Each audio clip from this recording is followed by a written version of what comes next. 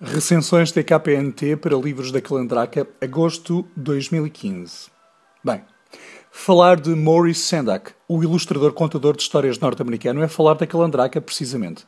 Sendak e os Ursos, quer dizer, Urso Pequeno e Um Beijo para o Urso Pequeno, são mais dois dos livros de homenagem ao autor de Onde Vivem os Monstros e Prémio Anderson já em 1970. Fazem parte da coleção Clássicos Contemporâneos e as próprias ilustrações são como antigas gravuras. Tudo muito efabulado, até porque no mundo onde os ursos falam e têm frio a brincar na neve, nesse mundo, as mães nunca se esquecem dos aniversários e o melhor casaco de pelo que um ursinho pode ter é mesmo a sua pele, ou seja, o seu pelo.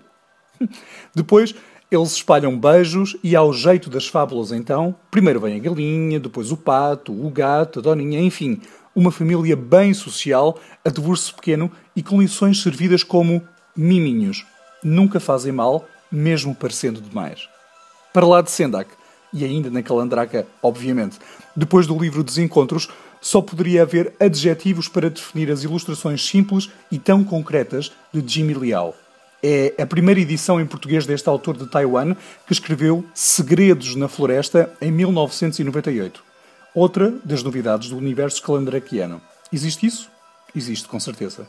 E o tal Segredos na Floresta mostra-nos a preto e branco que a nostalgia em cada infância pode ser a maior das alegrias.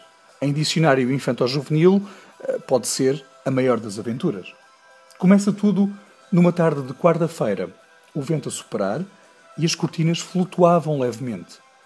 Aqui o animal é um coelho felpudo. Bem, o coelho felpudo, diz a criança, assobiava-me de lado de fora da janela.